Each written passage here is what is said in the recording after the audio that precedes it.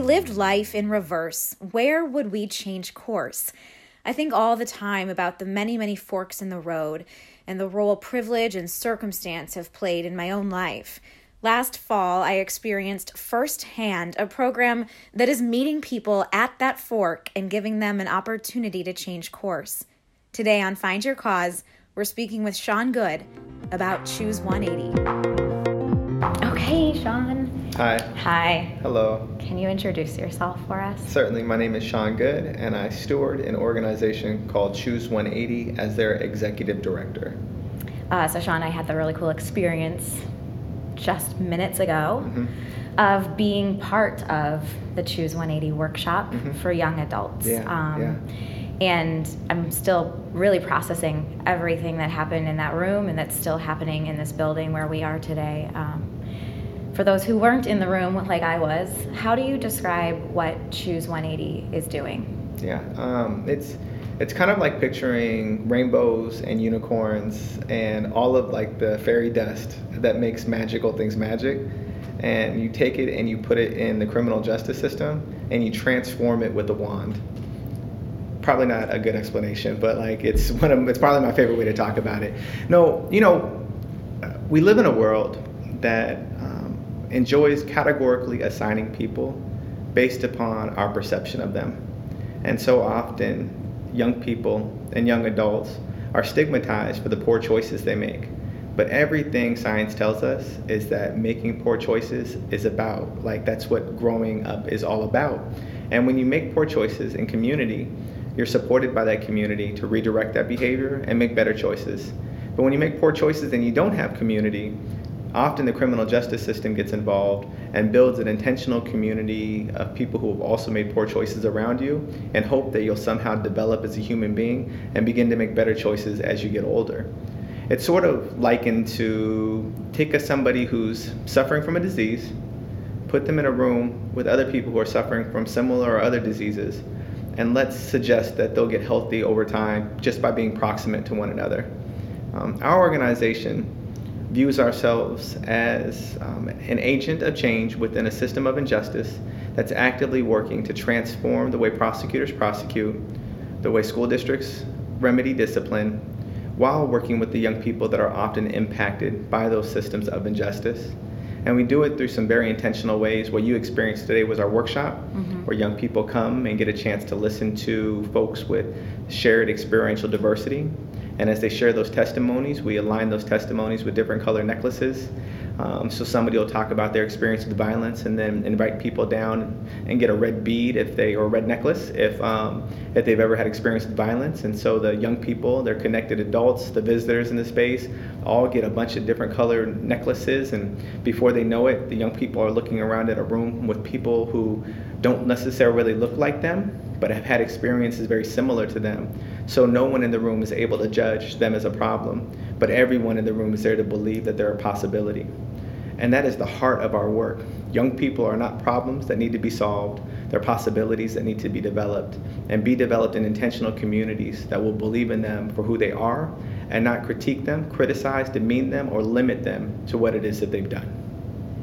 And at the end of today's workshop, there is a really tangible outcome for the young people who participate. Can you talk about that? Yeah, certainly. Because of our partnership with prosecuting attorneys and superintendents, young people who participate in our programming forego the traditional discipline. So in this case, young people won't get charged for a crime. So in lieu of a criminal charge, they get community.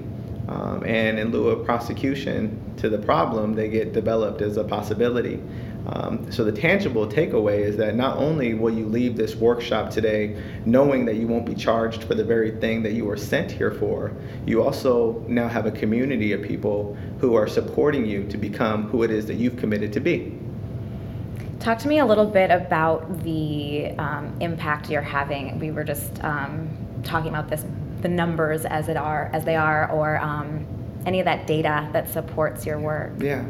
So we began serving 18 to 24-year-olds in the fall of 2017. And between the fall of 2017 and current day, 95% of the young adults we served have not returned to the criminal justice system. And as it speaks to the 12 to 17-year-olds we serve, in similar ways, 80% of them don't return within 12 months. And if you compare that to the likelihood of a young person re-engaging with the justice system after they touch court, it's dramatically different. You could almost flip those numbers on their side, and it would mirror the percentage of young people who actually return to these systems of injustice. So it's there. Yeah. You said before, who needs proof when you have energy around something? Yeah. You obviously have a ton of energy around this, but now you also have the proof. For you, Sean, what was that moment where you were like, this is my cause? I want to help steward this mission? Well, I grew up in a household with two parents that suffered from mental health issues. My father, schizophrenic. My mother suffered from dissociative identity disorder. I had a brother who served a juvenile life sentence for something he did as a 13-year-old, meaning he was incarcerated between the ages of 13 and 21. I had a sister who ran away as a teenager, another sister who battled addiction the entirety of her life, and I lived in 12 different places in 12 years of school. So when you look at all of those things and you roll them up and statistically consider where I should not be sitting across from you having this conversation. I should be sitting behind plexiglass someplace in one of the many private or publicly funded prisons across our country. But I'm here. And I'm here in large part because when my brother got released after serving his sentence, he became what we are for so many young people, a credible messenger who was able to speak into my life, support me in committing to a new direction, and then rally around other community to help me honor that commitment. So when you ask, how did I know this was my cause? I knew it was my cause because it was what it was that I needed.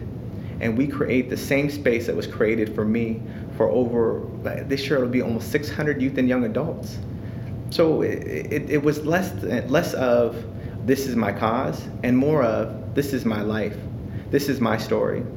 And the people who are connected to this cause recognize that this is not just my story, this is our story.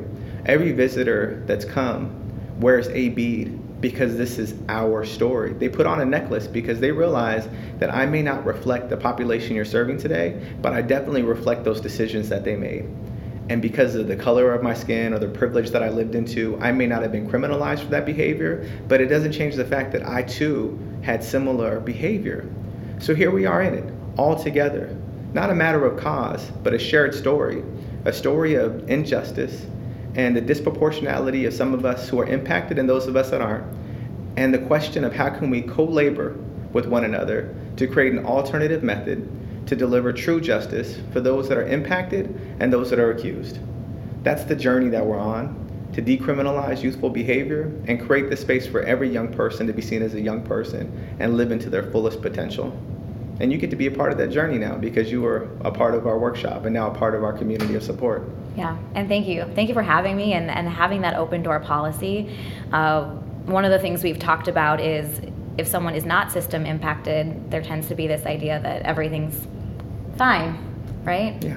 So how do we engage a broader group of people to understand really what is going on in our criminal justice system? Yeah, that the notion of, I think the word experiential diversity is so important because we may not reflect each other socioeconomically, we may not reflect each other ethnically, but our experiences, there are certainly parallels in many of our experiences. I was talking to an older white man yesterday who heard me share and came up afterward and was reflecting on the family he grew up in where alcoholism was rampant and how he watched his father abuse his mother as I watched my father abuse my mother.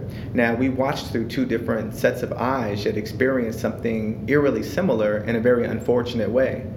We have commonality. We have a common bond that we wouldn't have had if we didn't express our shared trauma. And that's what this space creates, an opportunity for our stories to intersect with one another and realize that as humanity, we are all sewn together in the same fabric. Many strings, same fabric, that intersect at moments that we may never anticipate or expect. There's been such traction with the program. It's really moving to be in the room. And one of my questions is, how do we expand this? How do we broaden its reach? Well, that's part A of my question. Part B is there a world we get to where this program doesn't need to exist this way. Yeah, I believe so. Part B first. Sure. Is necessary. Flip the order on me, Sean. Yeah. Part B is necessary. If we don't believe in a world where our work no longer exists, then we celebrate serving young people and only existing as long as they're hurt and harmed. And that is a really sadistic way to do altruistic efforts. So certainly, that's one of the reasons why we began working in schools, is to help curtail the school-to-prison pipeline and engage earlier on to make our work with prosecutors less relevant, because the young people that would otherwise be referred by them are now being served at a school level. That's part of what we're envisioning. And when we think about expansion, that's one of the core things we're actively looking to expand. How do we engage more schools to be an alternative to suspension and expulsion? And engage young people at those pivotal moments, so that way their behavior there doesn't get criminalized, which makes it much easier for it to get criminalized later on. Furthermore, we have a ton of jurisdictions throughout our nation that are progressively looking for alternative ways to serve young people in a more healthy and holistic fashion. And we're in conversations with some of those jurisdictions, clearly not all of them, but we're actively working on creating a licensing model where it would be easier for us to be present in places and give people the skill sets, the resources, the structure that they need to develop programming where they are, and be there as a supportive arm for them. So that way Choose 180 can exist in Boston, Choose 180 can exist in LA County, Choose 180 can exist in Salt Lake City, Utah, because young people everywhere need the opportunity to commit to a new direction and receive the support necessary to honor that commitment. And I believe our method, beyond the way it feels, the way the numbers bear out, proves it can be applied in many of situations and be an agent of change. The program here in Seattle has the support of our prosecutor here in King County.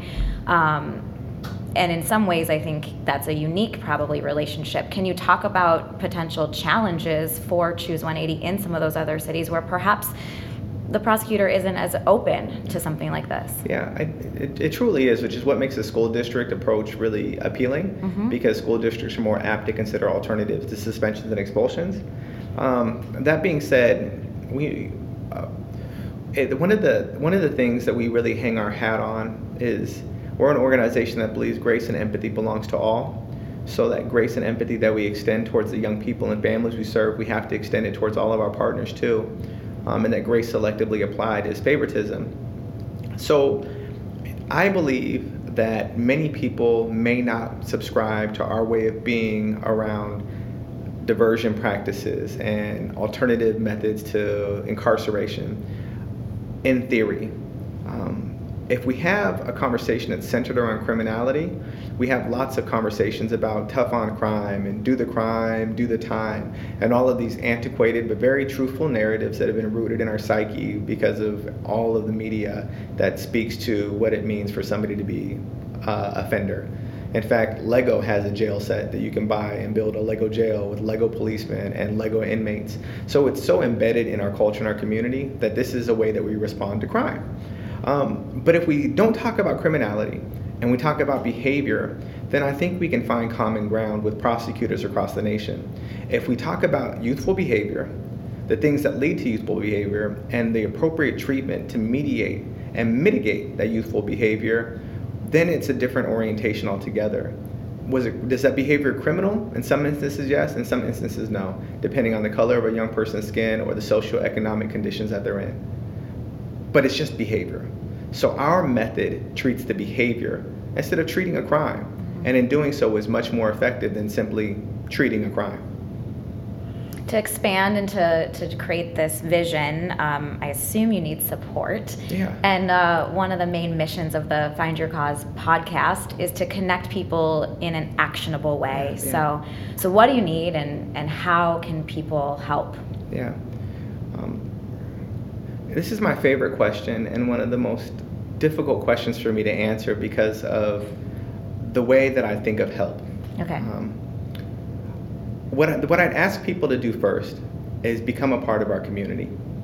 People join our community in a variety of different ways, but it could be as simple as engaging us on social media and sharing the work that we're spreading, talking about the things that we're talking about, having conversations with your neighbor about restorative practice.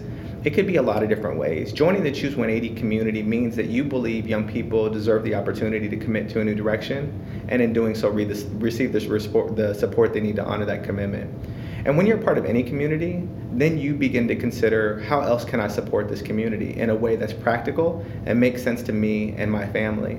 For some people, that's resources, that's dollars. Some people say, I'd like to financially contribute. And that's lovely, it's important. Some people don't have the same capacity as others, so they're able to contribute in other ways. Some people say, I want to volunteer. And we are regularly looking for volunteers who are specialists. Volunteers who have a niche that they operate out of, that they love to contribute their practice to our cause. Folks that are brilliant at recording podcasts, right? Oh, I know some of those. Folks who are gifted bloggers, or video editors, folks who have a background in finance, folks who are really gifted writers, folks who do build curriculum, folks who know people in justice system practices throughout our country, folks who know people in business that want to introduce us to others that may be able to help support our work. You know, when you are a part of a community, you're actively looking for, how can I contribute? And I think that's the most organic and honest way. Because if I say, come volunteer with us, and you volunteer in some way and you feel affirmed by your volunteer time, sometimes that can be more transactional than transformational. Sometimes volunteering can be more like, I punched that ticket, I did that good deed, now I'm on to the rest of my life. And we really want more than volunteers. We want people who are there to support us, to lift this work up so that we can continue to transform the lives of young people throughout this country and systems of injustice to best serve all of our young people. That is a great answer. No wonder it's your favorite question. Yeah, well, thank you. I wish I could make it easier for folks. I know often people say, well, go to our website and volunteer or give. The reality is it's the heart you do things with, not what it is you do. So if people give to our cause and they're giving it from a heart place because they feel the work that we're doing and they know that this is going to make an impact, that's the kind of gift that I really celebrate. Because I know that you're giving because you really believe this gift is going to make a difference. And I believe the gift is going to make a difference. So it's important to me that our hearts are in sync in that way.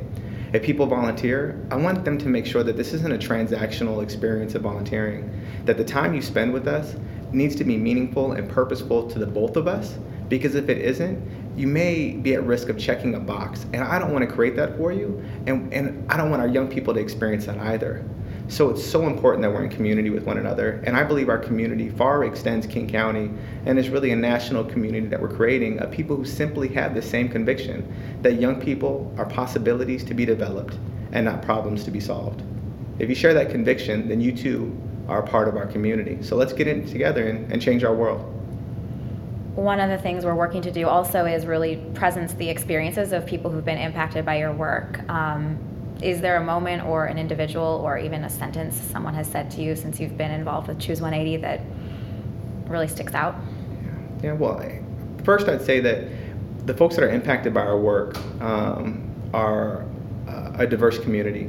So it's the young people we serve, the staff we employ. Everybody that we've employed is either formerly justice involved or justice impacted.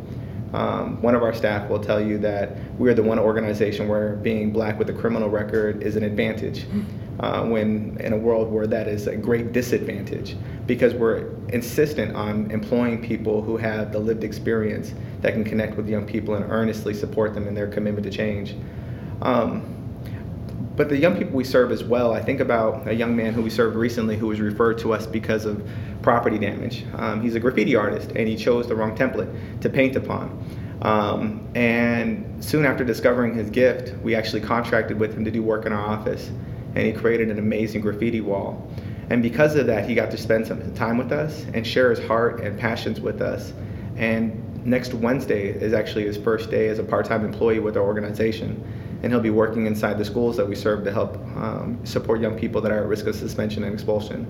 So these are the stories that inspire me, where young people can be criminalized for their behavior, have an opportunity to be seen as a possibility, and then find a community that's willing to lean in and to develop that possibility. And for this young man, we're going to be that community. And there's so many others of young people that we serve, but that's one story because it's recent that really comes to mind. Yeah, and I hear it in the way you tell the story, right? So he chose the wrong template, right? Yeah. There's nothing innately criminal sounding about that. And that's the reframing that I saw done time and time again today at the workshop when it comes to behavior rather than criminality. Yeah, I mean, should this person have painted on someone else's property? In principle, no. But man, they're a gifted artist. And one person's trash is another person's treasure. And if you could see what it is that he created in our office, you'd understand what a gift he truly is. And now we get to create the space for him to lean into that gift and share that gift with others. How exciting is that? And we have prison systems that are populated with gifts that have been mislabeled. How do we create an exodus for those with incredible talents to be able to serve community and use those gifts for the betterment of all of us? That's what we aspire to do, and that's the role that we feel like we play in community, transforming systems, communities, and lives. I could feel it. I could feel the transformation. This probably sounds really cheesy to someone listening, but they're welcome to come visit if they don't believe us.